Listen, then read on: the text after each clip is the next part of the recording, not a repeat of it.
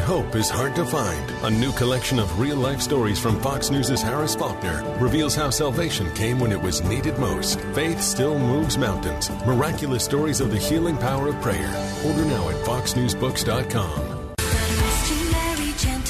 Hi, Kevin McCullough. I want to talk to you about a great family tradition in celebrating the birth of Christ right here in the middle of New York. In fact, at Carnegie Hall on December the 15th at 7:30 in the evening, imagine yourself singing Christmas carols with Keith and Kristen Getty, a big choir, and 2,000 of your best friends here in New York. The Gettys just got their first Grammy nomination, and they're going to have Grammy winner Ricky Skaggs joining them. And then it's going to be an evening of worship and Christmas caroling with Celtic, bluegrass, classical, and modern music, all wrapped up in a vibrant celebration of Christmas. Sing an Irish Christmas at Carnegie Hall December 15th. Learn more at gettymusic.com/NYC. That's gettymusic.com/NYC. In Christ alone, who took on flight, formed as a fallen helpless babe, and he is mine, bought with the precious blood.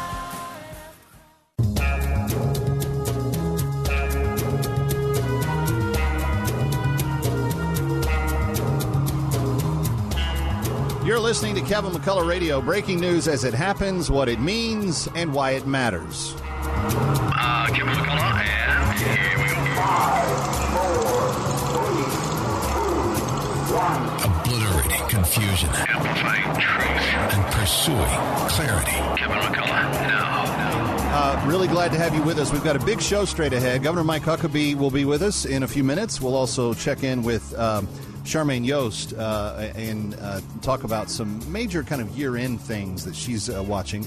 But we start with our good buddy Papa John from the Papa Johns talking about divided government. It's Kevin McCullough, and we get started right now. Kevin McCullough. Something interesting is happening with this. Kevin McCullough, let me start with you. I found this thing at townhall.com by Kevin McCullough. The big dog has come out of nowhere. Kevin McCullough. I just want to help people think. Nationally syndicated radio host and author of No He Can't. And he's playing the role. As well as anybody could. Kevin McCullough is a nationally syndicated radio host and author of No He Can't. The odds are he's right.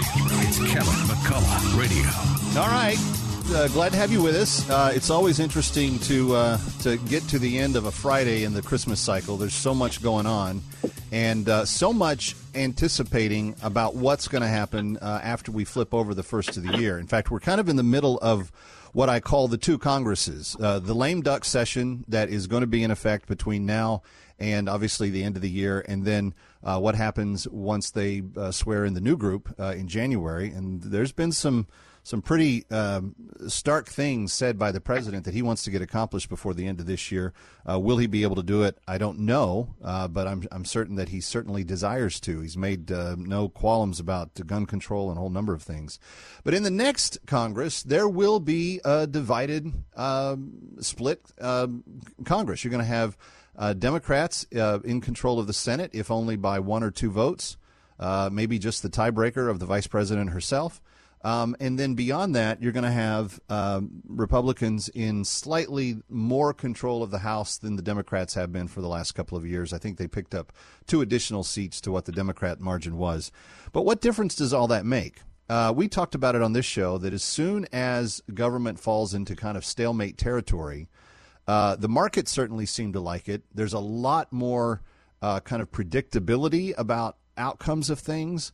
And there's this general consensus, at least on the street, that stagnation of the two houses not being able to run away with an agenda in one direction or the other is kind of a good thing, and the markets kind of level off, and then actually some positive things begin to happen. But my next guest says, well, wait a minute. What if we look at it from a completely different perspective? And he's no stranger to the business community. John Schneider is the famous Papa John of Papa John's Pizza, and he rejoins us. And John, you put a very good pen to paper in Newsmax.com. Divided government is opportunity for small business. As kind of the preeminent small business that Papa John's is, because you guys really aren't that small anymore. I know that you came from the viewpoint of the guy that elbow greased it from the get-go. What do you like about divided government, and why do you think it is an opportunity for small business? Well, I like the checks and balances. I think the framers did a genius, brilliant job. We put in the 3 branches to make sure we had checks and balances so that America can be America. I mean, America is America because of the entrepreneurial spirit, the innovator, the small business owner. And when you get out of their way, they'll do their thing and they'll make America great. Well, in this divided culture, and certainly I think in the era of Trump and beyond, we've got a kind of more polarized approach. Actually, that's not fair. That happened before Trump. I'm going to go back to following Clinton and Bush. We just entered a much more divisive kind of atmosphere with the hard left and the hard right wielding more power within their respective ends of the spectrum. But right now, it is very, because of that kind of extremism, it's very unlikely that I think we're ever going to see like anything more than a 51-49 government much anymore in the years to come. So what is the solution? If somebody can stop everything that's coming through, how does a party that's in control get an agenda across? Well, you can go back to 1799 and 1800 at the turn of the 18th century, and Jefferson and Adams were wailing on each other. So this is the one thing that upset George Washington was the two-party political system, but that's kind of what we have and what we've been stuck with. But the key to small business is getting out of the way. There's two things happening with small business that I think are detrimental. One is this inflationary issue, causing costs to go up so rapidly with commodities, fuel, cheese, dairy, labor, and that's problematic because you can't raise your prices fast enough to cover the cost, and if you raise them too fast, you lose customer counts. Right. The other thing is the mindset. The thing that Reagan had, even Clinton to a certain degree, of course Trump to the nth degree, was they were pro-business, and it's that mindset that I think starts at the top. I think there was 435 new rules last year that added 190 million hours of paperwork to the small business owner.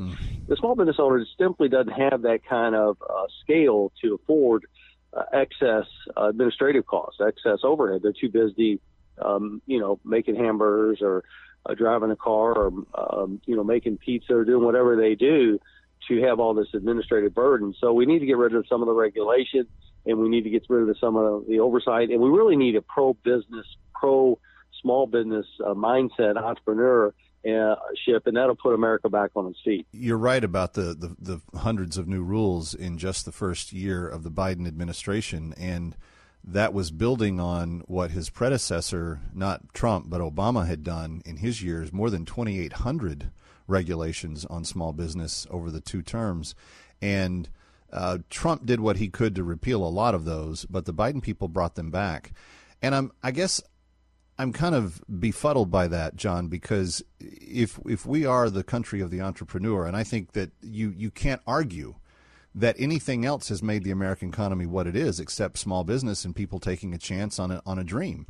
I think that's proven every day, particularly here in New York. You see all the bodegas, all the shop owners, all the people that said, "Hey, I want to try to make it in this in this crazy city of New York where I live." And kind of the adage is, if you can make it here, you can make it anywhere. There's some truth to that. But the government seems to, in the last couple of years, take great delight in trying to make it as difficult for that small business owner as possible. But they do it under the label and under the banner of trying to hold big business accountable. If we can't get some sort of like honest truth telling about what's going on, how can we fix it? The left's ideology, especially the left elite, all about control. And a small business owner, an entrepreneur, you're not going to teach that person or tell that person what to think or how to think. The left ideology, they want to teach you what to think. They don't want to teach you how to think. They want to rob the Americans and the electorate of their independent critical judgment, their ability to think out of the box. And this administration, along with the Obama administration, understood that small business owners are independent critical thinkers. And so, people that can't control themselves try to control everybody else. And the left, whether it's mask or restrictions or overregulation, their motto is control, control, control. They're not control freaks. They're out of control freaks.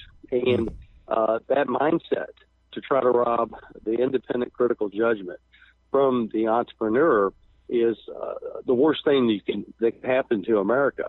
So it just comes along with their ideology. They want to control you, like China, communism with the mask and some of the other restrictions and lockdown. That's government's way of controlling the people versus letting the free markets and the free enterprise, freedom of speech, do what it does, and that is what's made this country the greatest country in the world.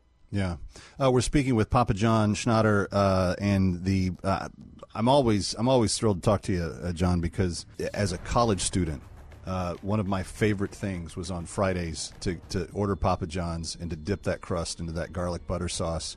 And you're not willing to give us the recipe for that on the air today, are you? I'm asking, I'm begging, please.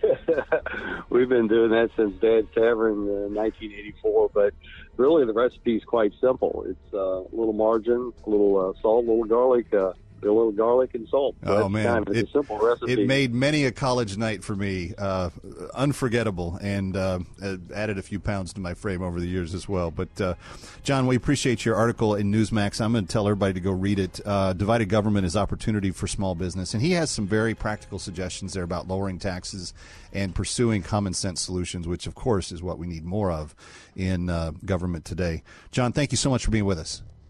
All right, Kevin, thank you. You Have got a great day. Kevin McCullough coming right back. Don't go away.